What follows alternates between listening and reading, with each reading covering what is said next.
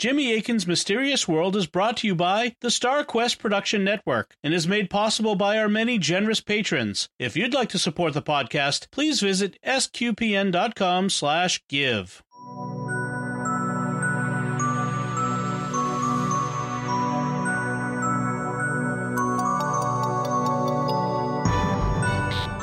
You're listening to episode 223 of Jimmy Akin's Mysterious World, where we look at mysteries from the twin perspectives of faith and reason. In this episode, we're talking about the Victorian mystery of Spring-Heeled Jack. I'm Dom Bettinelli, and joining me today is Jimmy Akin. Hey, Jimmy. Howdy, Dom. In 1837, residents of London were shocked when a ghostly figure named Spring-Heeled Jack began appearing and frightening people. He would wear outrageous costumes and surprise them, sometimes bellowing blue flame in their faces, only to make his escape and vanish into the night. Who was Spring-Heeled Jack? Did he really exist? And who might he have been? That's what we'll be talking about on this episode of Jimmy Akin's Mysterious World. Jimmy, where does our mystery begin today? In the area around London, England, in the year of our Lord 1837. At that time, there were multiple local villages around the city, most of which have since been swallowed up by it and become suburbs. And something strange was going on in the villages. A mysterious figure, now known as Spring-Heeled Jack, was starting to appear. The first strange report came from Barnes, which is on the southwest side of London.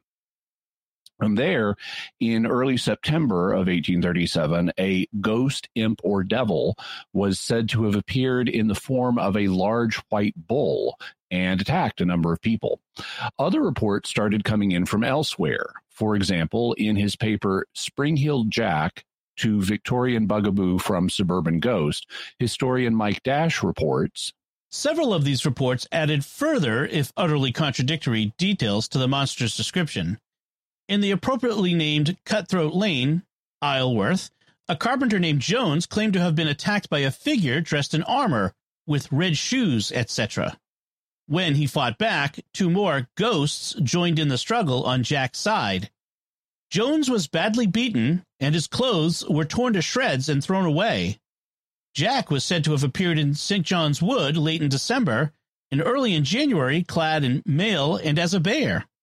And to the west of London as a devil equipped with iron claws, which he used to attack a blacksmith and a number of women. I really want to recommend Mike Dash's work because he did an extensive review of the original sources on Spring-Heeled Jack and helped to separate what was claimed at the time from what later authors said. In any event, by December, the London newspapers were starting to report on these events, but they were skeptical, saying that they were the kinds of stories that circulated among servant girls.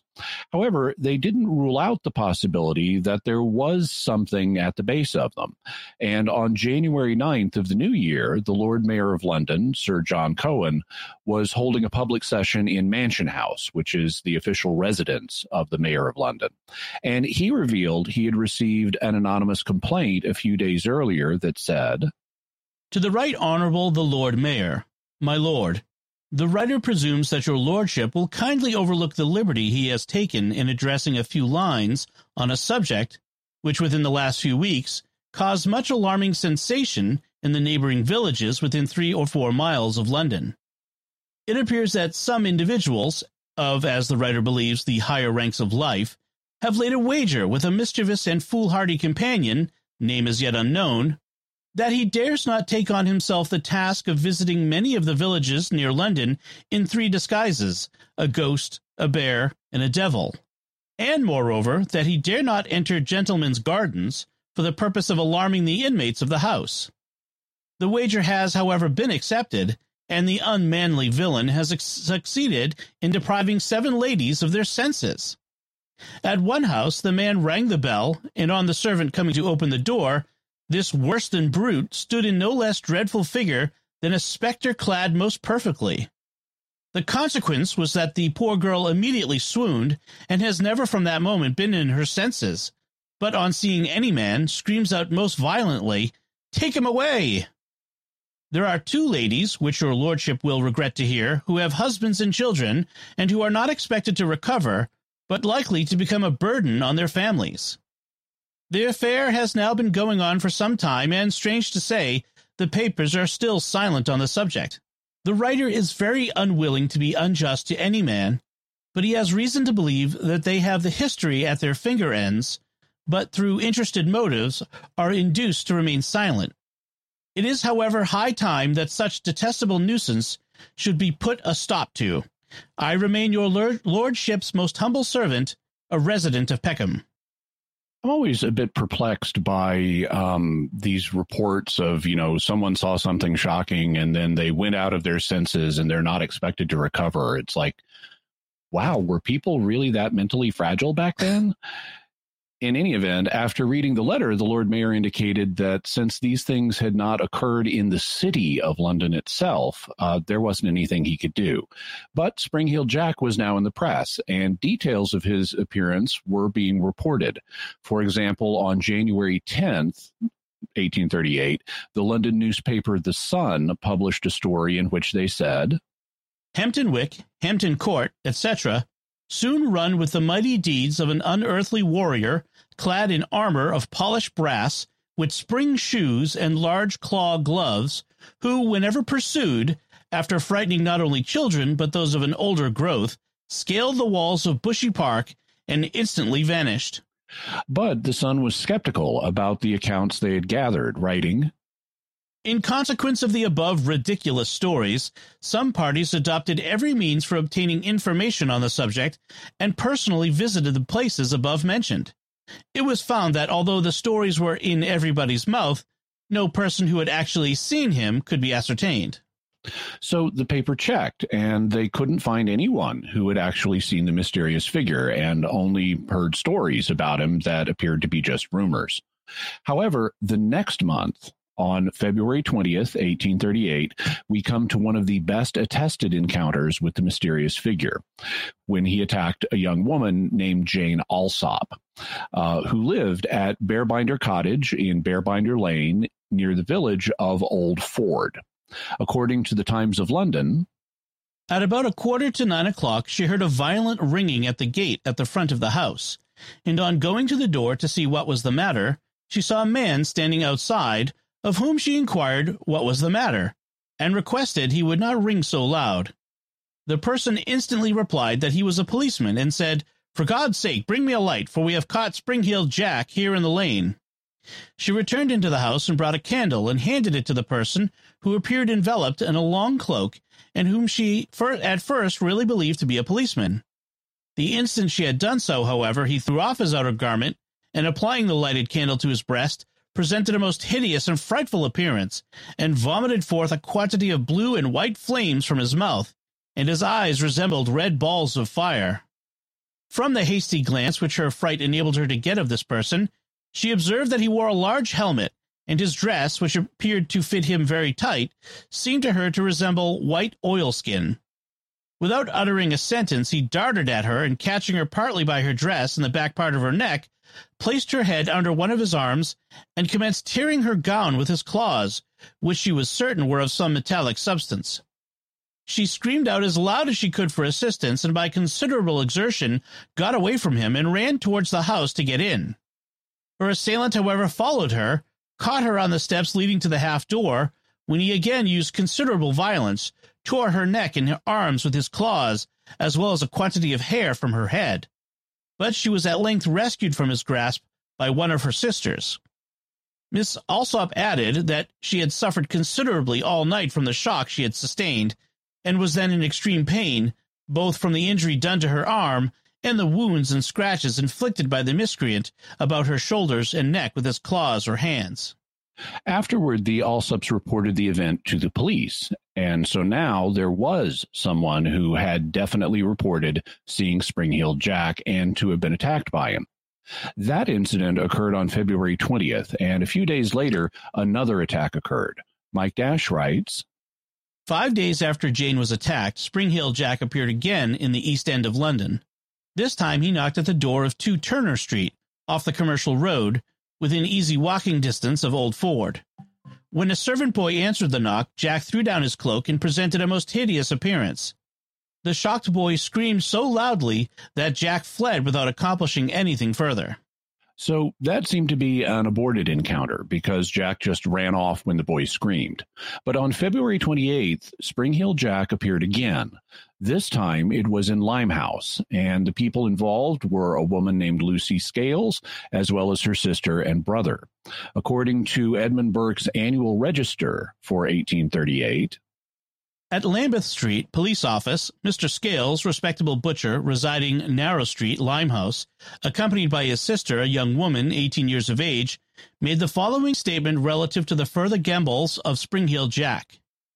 Miss Scales stated that on the evening of Wednesday last, at about 8:30, as she and her sister were returning from the house of their brother, and while passing along Green Dragon Alley, they observed some person standing in an angle in the passage. She was in advance of her sister at the time, and just as she came up to the person, who was enveloped in a large cloak, he spurted a quantity of blue flame right in her face, which deprived her of her sight, and so alarmed her that she instantly dropped to the ground and was seized with violent fits, which continued for several hours.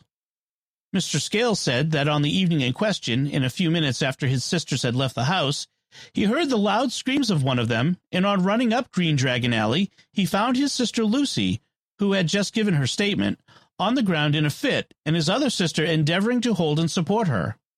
She was removed home, and he then learned from his other sister what had happened. She described the person to be of tall, thin, and gentlemanly appearance, enveloped in a large cloak, and carried in front of his person a small lamp or bullseye, similar to those in the possession of the police. The individual did not utter a word, nor did he attempt to lay hands on them, but walked away in an instant. By now, the public was on the lookout for Spring Heel Jack, and he started to have imitators. Mike Dash reports, by now, all of London was thrillingly aware of the Spring Heel Jack scare, and several imitators made their appearance. On either 28 February or 1 March, a genteelly dressed man who had called at the White Lion pub in Vere Street coolly told the landlady he was Spring Heel Jack, pulled out a self-protector club, and aimed a vicious blow at the woman, which fortunately missed. At about the same time, a man in a cloak grabbed a woman in Lincoln's Inn Fields and slapped her face.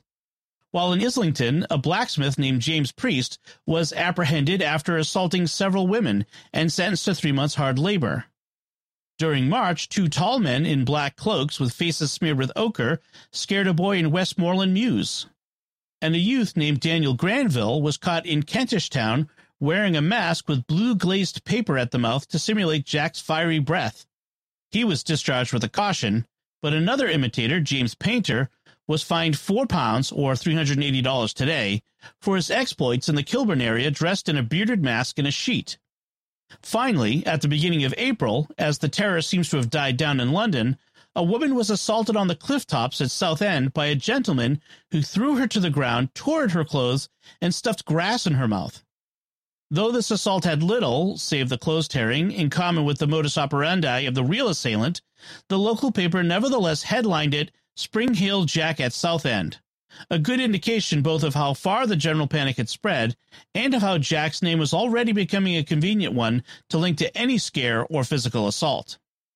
After that, Spring Heel Jack sightings more or less stopped in London, but they started being reported in other parts of Great Britain.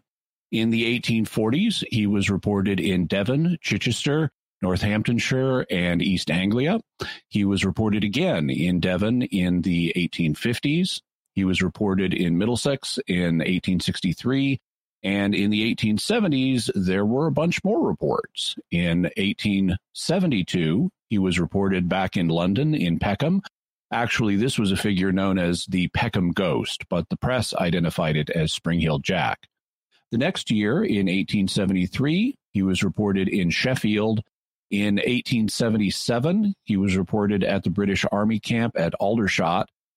This account was written up in the Illustrated Police News, which was not a very reliable publication, but it was also written up in the local military newspaper, Sheldrake's Aldershot and Sandhurst Military Gazette, which stated, someone or other appears to have made up his mind to play some rather questionable pranks with the sentries at this camp while on night duty. About a week ago, it appears, but we do not vouch for the correctness of the story, a sentry was on duty at the North Camp, and about midnight someone came towards him who refused to answer to the usual challenge of, "Who comes there?" And after dodging about the sentry box in a fantastic fashion for some little time, made off with astonishing swiftness. Not, however, until the sentry had loaded his rifle and fired, but without any effect. Spring-heeled Jack, as he has been termed in camp, then paid a similar visit to the sentry on duty near the cemetery, who also fired, but alas, without hitting the object at which he aimed.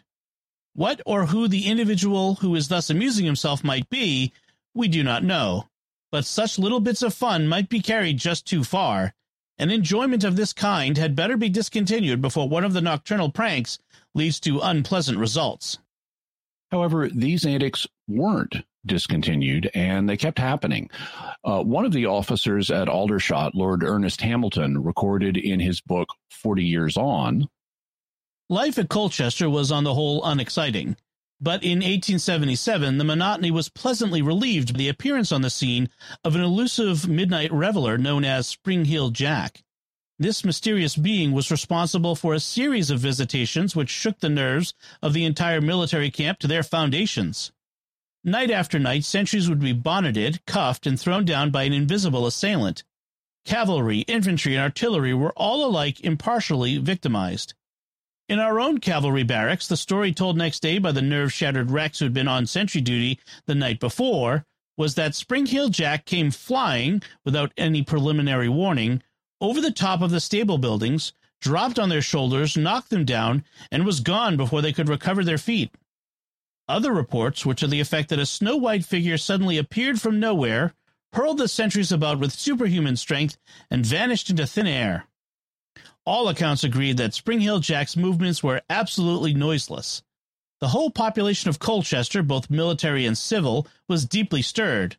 Sentries were everywhere doubled and even then went on their rounds with shaking knees and perspiring brows. Also in 1877, Jack was reported in Newport Arch in Lincolnshire.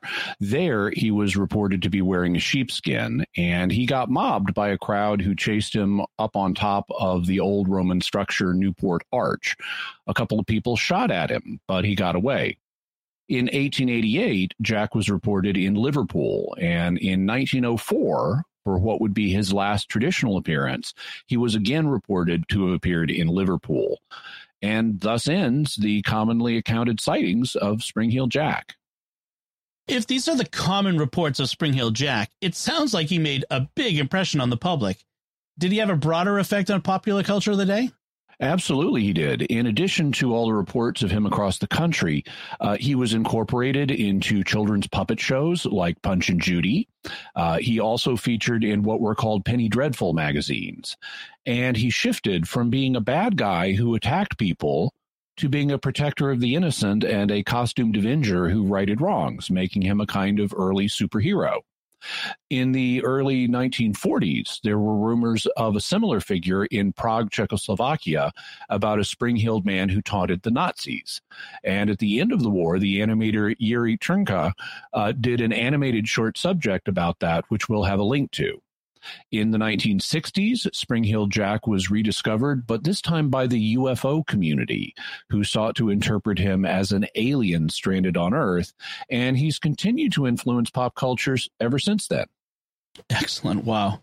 Well, we'll get to our theories about Spring-heeled Jack in our faith and reason perspective in a moment, but first we'd like to take a second to thank our patrons who make this show possible, including Lisa R., Andrew S., Caitlin D., Chris G., and Michael M. Their generous donations at sqpn.com/give make it possible for us to continue Jimmy Akin's Mysterious World and all the shows at StarQuest. You can join them by visiting sqpn.com/give. This is Dom Bettinelli, CEO of StarQuest. I need to ask for your help. But first, I want to thank you for listening to StarQuest and supporting our mission of exploring the intersection of faith and pop culture. In order to continue that mission and create more new shows, we need to bring on more audio editors, video editors, and production equipment. If you value this show, we need to hear from you now. If you're not yet one of our monthly patrons, please become one. And if you're already a patron, please consider increasing your monthly donation. There are many special patron benefits we'd like to give you, and you can learn about them by going to sqpn.com/give and clicking Become a Patron. Please go to sqpn.com/give today. Jimmy Akin's Mysterious World is also brought to you by Fearvento Law PLLC, now assisting clients with expungements and set-asides of Michigan convictions. To learn more, call 231-202-3321 or go to fearventolaw.com, FIORVENTO law.com. And by Jimmy Akin's Mysterious World is also brought to you by Deliver Contacts, offering honest pricing and reliable service for all your contact lens needs. See the difference at delivercontacts.com. So, Jimmy, what theories are there about Spring-Heeled Jack? There have been a bunch of theories, including that he was a demon because it's always demons, and an alien because it's always aliens. As well as naturalistic explanations like he was a normal human being or possibly a gang of normal human beings, or that he was simply a legend and never really existed. Okay. What can we say about Spring-Heeled Jack from the faith perspective? Well, we don't have good evidence that he was a demon. Some people of the time may have interpreted him that way, but we don't have good evidence of him doing anything particularly demon-like. He may have scared people, but lots of things scare people, so that's not particularly demon-like. And a lot of the details we have indicate he was a flesh and blood creature. So I think we can set aside the demon hypothesis. And what can we say about Spring-Heeled Jack from the reason perspective? The first thing to consider is whether he could have just been a legend. I find this view hard to credence because we have early accounts from him in 1838 in which multiple people saw him at the same time, like when he attacked Jane Alsop and was seen by several members of her family in Old Ford, or when he encountered Lucy Scales and her sister in Limehouse. He also left physical evidence when he attacked Jane Alsop, and both families reported these encounters to the police very quickly thereafter. So I think we have something more than just a legend to investigate here. What about the other reports across the 19th century? They didn't end until 1904. I don't see how an individual person could have been active from 1838 to 1904. That's a period of 66 years. And if Spring-Heeled Jack was just 20 years old in 1838, he would have been 86 years old in 1904. And that's too long a time for a single individual to be responsible for all these encounters. I don't think that all of the reports of him are accurate. For example, the story of him appearing at Newport Arch is reported by the Illustrated Police News, which, as we've said, is not a reliable publication. And that encounter is not mentioned in the local newspapers of that area, which suggests that it's a false account. But we've already heard that he was attracting imitators early on in 1838, and I think it quite possible that after the initial series of attacks, various people continued to imitate Spring-Heeled Jack in different parts of the country. Some of these may have been one-off imitators, but there are two cases where I think we can take a closer look. The initial 1838 attacks in the London area and the 1877 attacks at the Aldershot Army Base. Let's talk about the abilities Jack was said to have exhibited in some of these, like breathing blue flame and being able to leap unusual distances. Based on these abilities, do you think there's a reason to suppose that Jack was an alien stranded on Earth? I don't. Spring-Heeled Jack was said to have 4 unusual abilities: unusual leaps, fire breathing, talons, and being bulletproof. When it comes to the unusual leaps, this appears to be an exaggeration. As Mike Dash points out in his review of the original news coverage, the early witnesses in 1838 didn't see anything like that. The Alsop family saw Jack flee by scampering across the fields, and Lucy Scales' sister just saw him walk away. In the 1877 accounts, the witnesses didn't see any unusual leaps either. Jack may have jumped down from height in these cases, which is something anybody can do if you climb up high first, but people don't seem to have seen him jumping up unusual distances. It's only in later secondhand accounts that we find him making unusual leaps. He was known as Spring Jack or Spring-Heeled Jack, though, and we saw a reference to him having shoes with springs on their soles from early on in an 1838 issue of The Sun. Yes, but we don't see him doing anything intrinsically inhuman. As a result, we don't have evidence to support the idea of an alien. It's more likely he was just an agile, active man, like many people thought he was, and that this led to the idea of him having spring soles on his boots.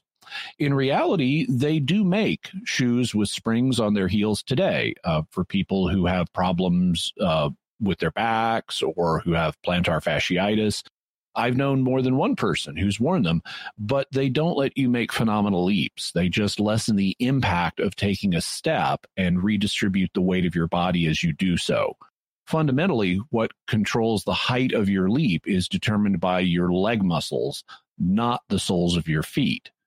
Of course, you could increase the size of the springs, but that would interfere with your ability to walk normally when you're not leaping, and it would likely lead to dangerously uncontrolled leaps. So I don't think that the idea that he had spring-soled shoes is particularly likely. What about his ability to breathe fire? This is a common circus trick. Traditional circuses have fire eaters, and spitting fire is a common technique that they use.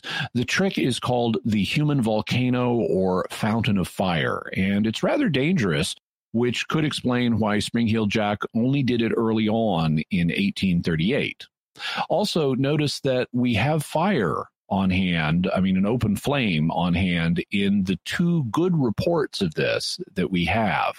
There is conflicting eyewitness testimony about whether it happened at the Alsop house in Old Ford, but according to Jane Alsop, Jack, who was impersonating a policeman, requested that she go get a candle, and when she brought it, while she was bringing it, he could have taken a swig of ethanol alcohol or another substance, and ethanol does burn with a blue flame.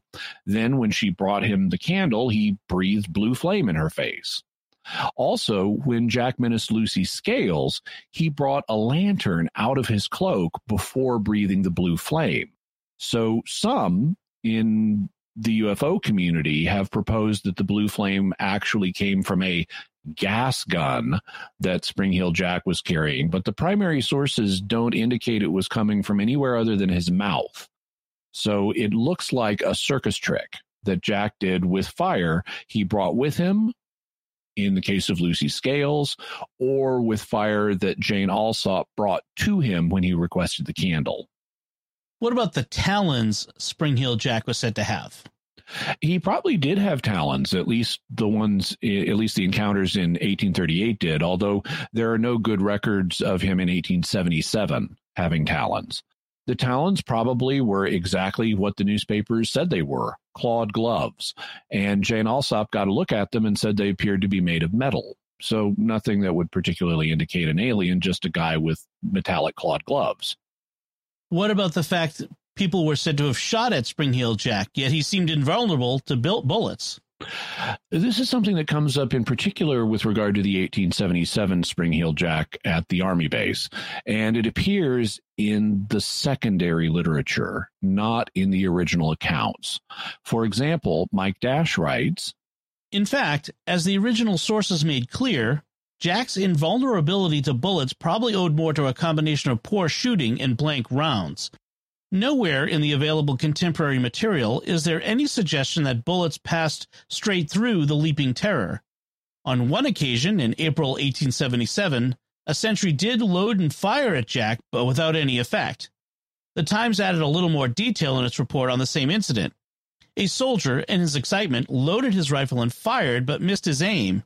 From here, the ghost went towards the military cemetery and in a similar manner attempted to frighten a private in the 100th Regiment, who was on guard by a powder magazine and was again fired at, but without being hit.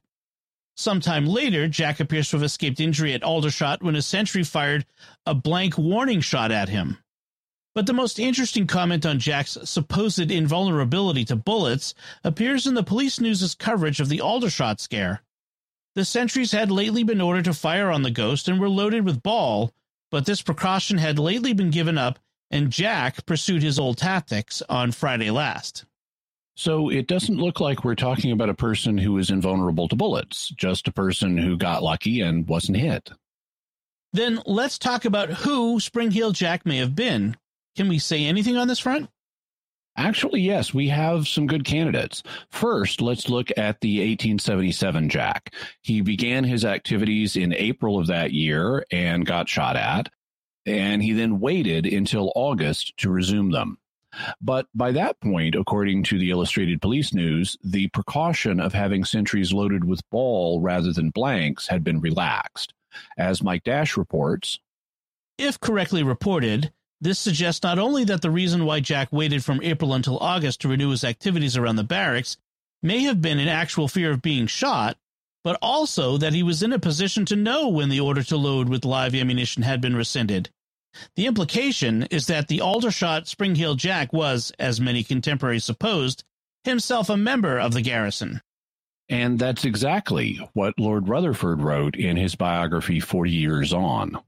The men themselves were firmly convinced that Spring Heel Jack was the devil. We in the officers' mess were just as firmly convinced that it was Lieutenant Alfrey of the 60th Rifles. Probably both were wrong. Alfrey was a very big and powerful man, but extraordinarily active.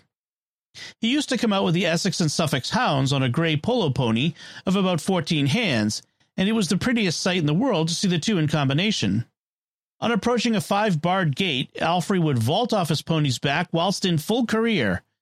He and the pony would then jump the gates side by side, after which he would vault back into the saddle and continue the chase until the next gate was reached, when the performance would be repeated. Our suspicions that Alfrey was the culprit were strengthened when we moved to Aldershot in the winter of 1878. The 60th moved to Aldershot about the same time, and at once Spring Heel Jack made his appearance in the new camp and commenced his old pranks on the night sentries. At Aldershot, the general panic became so great that eventually Spring Heel Jack was officially proclaimed in general orders. Ball cartridge was handed out to the sentries, and these were ordered to shoot the night terror on sight. These measures proved effective, and Spring Heel Jack was seen no more. Whether it really was Alfrey or not, I've never learnt, and it would be interesting to have some pronouncement on the subject from his own lips or from his own pen. His equipment was supposed to consist of rubber-soled shoes and a sheet which was white on one side and black on the other. And that sheet would allow him to suddenly appear or disappear depending on which way he turned it. So the fact that Spring Heel Jack's appearances tracked with the movement of the 60th Rifles, and the fact that they stopped after Jack was put in the general orders with shoot-on-sight instructions, could all support the hypothesis that this version of Jack was Lieutenant Alfrey, though the matter isn't 100% certain. What about the 1838 version of Spring Heel Jack? Do we have an idea of who that was? There are two good candidates here. One of them is a carpenter named Thomas Milbank, who had a companion that was a bricklayer named Payne. The reason that they came under suspicion is that a man named James Smith witnessed the encounter with Jane Alsop. Mike Dash explains, the testimony of a coach wheelwright called James Smith seemed particularly devastating. He said that he'd been walking up Bearbinder Lane when he heard screams coming from Bearbinder Cottage. Hurrying on, he had met Payne and Milbank walking away from the house. Milbank was wearing a white hat and a white fustian shooting jacket, which Leah plainly believed was the white oilskin garment Jane Alsop had described. Smith and another witness named Richardson testified that they did not see any blue flame at Bearbinder Cottage, just the candle that Jane Alsop brought out. But Smith did see Milbank and Payne later that night in the Coburn Road. Paynes said to the other, "It was rascally. I would not have had it done upon any account," or words to that effect. "I was carrying my work upon my shoulder at the time, and they recognized me, and the man in the shooting jacket said, 'There's the blank who was in the lane.'" He then came up to me and caught hold of the wheel I was carrying and pulled it off my shoulder, saying at the same time, "What have you to say to Spring Jack?" I desired him to leave my wheel alone, and then Payne came and took him away. I went into the Morgan's Arms public house, and they followed me in and went into either the top room or parlor. I inquired of the landlord who the man in the shooting jacket was, and he said that his name was Milbank, and that he resided nearly opposite to his house. I have no doubt but that the man Milbank was the person who had so frightened the Mrs. Alsop. So, according to James Smith, it was Thomas Milbank who was Spring Heel Jack. However, Milbank denied it and said he was so drunk that evening he didn't remember much. And Jane Alsop and her sisters were sure that the man who had confronted Jane had not been drunk. The police thus ordered further investigation, but it wasn't productive. Mike Dash writes, A shoemaker named Richardson, who had also been in Bearbinder Lane shortly before 9, said that he had met not only Milbank and Payne, but also 2 other possible suspects, a boy and a young man in a large cloak who, in rather a joking or laughing manner, said something about Spring Heel Jack being in the lane. This, too, was a suspicious circumstance, since at the time no one but Jane Alsop knew that her attacker had identified himself as Jack. The identity of the cloaked young man is one of the mysteries of the Alsop case. Smith was insistent that he was actually Milbank, while Richardson was equally adamant that he was not. Further information provided by a gentleman from the Old Ford area who had conducted his own inquiry, to allay, if possible, the terror that had spread over the neighborhood, served only to confuse the issue. He had identified a man named Fox, who admitted to being in the lane, accompanied by a boy, when Jane was assaulted, but who also asserted that he had not been wearing a cloak at the time. Not surprisingly, little was resolved by this inconclusive investigation. At the end of the second day of hearings, Mr. Hardwick, the chief magistrate, told Milbank, the chief suspect, he now believed him innocent. So this ended rather inconclusively. Also, Milbank lived very near the Alsop family, and Jane didn't recognize him as the man who spoke with her. Furthermore, Milbank was said to be older, shorter, and heavier than the man who did speak to Jane. Thus, it may have been someone else. You said there was a second suspect in the 1838 cases. Who was that? You'll recall that the letter that the Lord Mayor of London received said that Spring Heel Jack was a nobleman who was fulfilling some kind of bet made with his associates. That was a common view at the time, and attention centered on one particular man, Henry de la Poer Beresford, the Marquess of Waterford. He was born in 1811, so he would have been 27 in 1838, making him the right age, and in his youth, he was quite a wild guy, nicknamed the Mad Marquess. There are even legends that he was responsible for the phrase, "paint the town red," as he and a group of his fox hunting buddies allegedly painted the village of Melton Mowbray with red paint after getting drunk, though this is doubtful. In any event, the idea that Spring Heel Jack may have been a nobleman has a basis. Both the witnesses from the Jane Alsop case and the Lucy Scales case indicate that the person they saw was a gentleman, which meant more than just a man at the time. I mean, today we say ladies and gentlemen, just meaning men and women, but at the time, a gentleman meant a man from the upper class. Further, Mike Dash writes, such a relatively well-funded group would undoubtedly have had the means to travel from the far west of London to the East End, which in the days before public transport would have been a significant problem for the less well-off. According to one letter writer, it is stated that some individual gentleman, he has been designated, drives about with a livery servant in a cab and throwing off a cloak appears in these frightful forms. They would also have the time and motivation to make many appearances in many different guises. A party of aristocrats might also be assumed to have access to the coat of mail and the bearskin Jack was rumored to appear in, which any poorer imitators probably would not. Furthermore, there are a couple of reports which suggest that Jack did not act alone and was able to call on the assistance of some like-minded colleagues to carry out his assaults, which ties in neatly enough with the notion of a group of wild young men out to settle a wager. The disappearance of the original Jack in February 1838 might be explained either by the fulfillment of the terms of the bet or by its abandonment in the face of increased police activity? While the idea of making a bet makes a lot of sense, it's less certain that it was the Marquis of Waterford who was involved. There are some dubious details in later sources that could suggest this, like the servant boy who saw Jack on February 25th reported seeing a crest with the initial W on his clothing, possibly W for Waterford. But details like that are only in the later literature, not in the primary sources. However, it's certainly consistent with Waterford's known character at this point in his life, and so people accused him of being responsible for the 1838 attacks.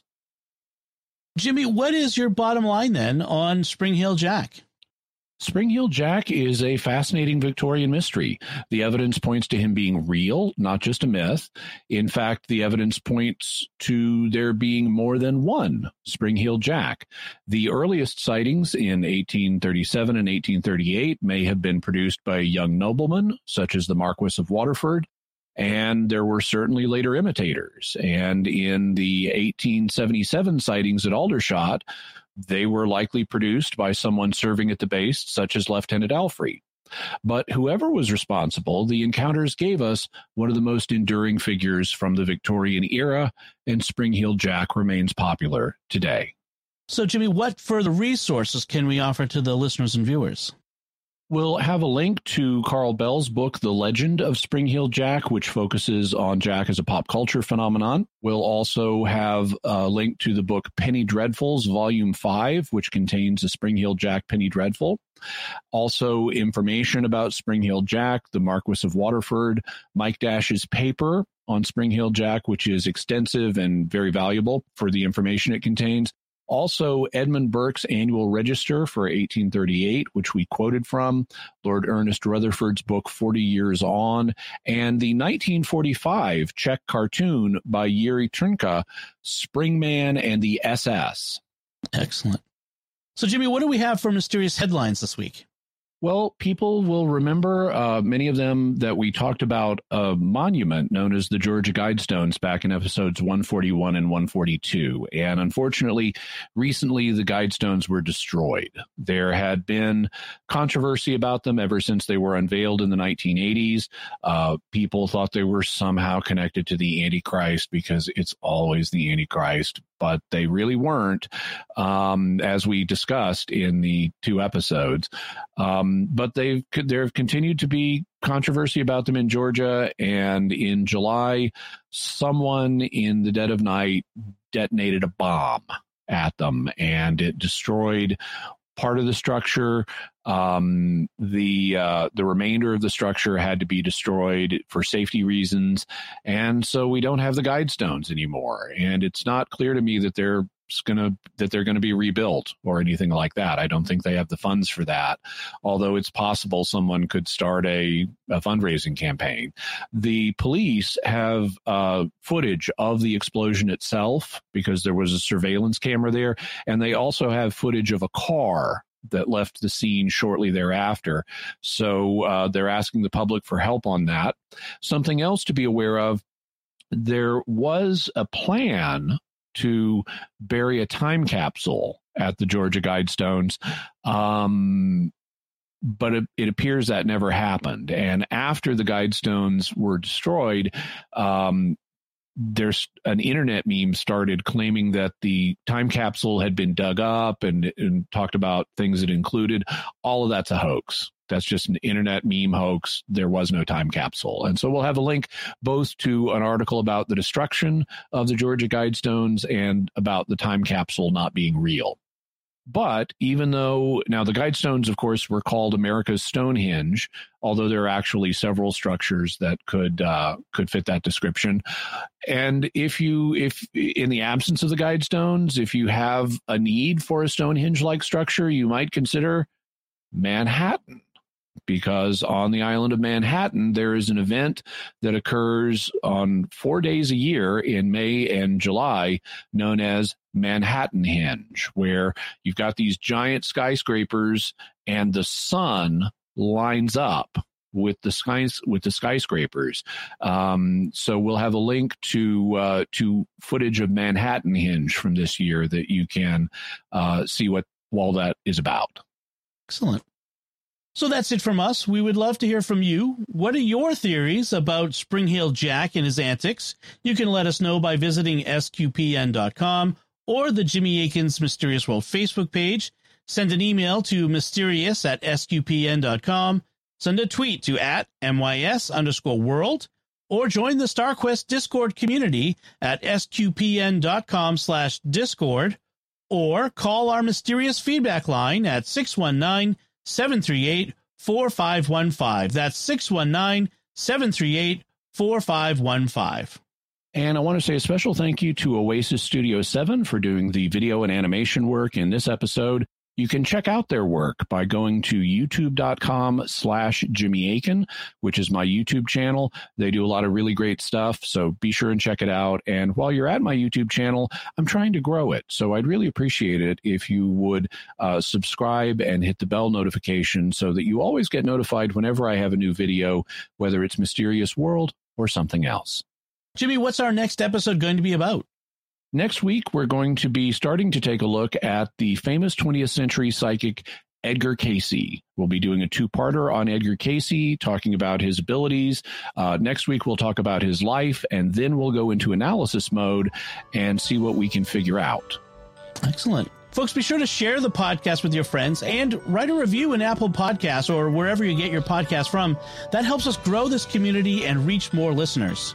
You'll find links to Jimmy's resources from our discussion and links to the mysterious headlines on our show notes at mysterious.fm/223.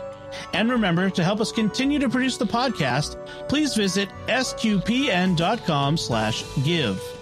Jimmy Akin's Mysterious World is also brought to you in part through the generous support of Aaron Ferguson Electric and Automation at aaronv.com, AARONV.com, making connections for life for your automation and smart home needs in North and Central Florida. And by Catechism Class, a dynamic weekly podcast journey through the Catechism of the Catholic Church by Greg and Jennifer Willits. It's the best book club, coffee talk, and faith study group all rolled into one. Find it in any podcast directory. Until next time, Jimmy Akin, thank you for exploring with us our mysterious world. Thanks, Dom. And once again, I'm Dom Bettinelli. Thank you for listening to Jimmy Akin's Mysterious World on StarQuest.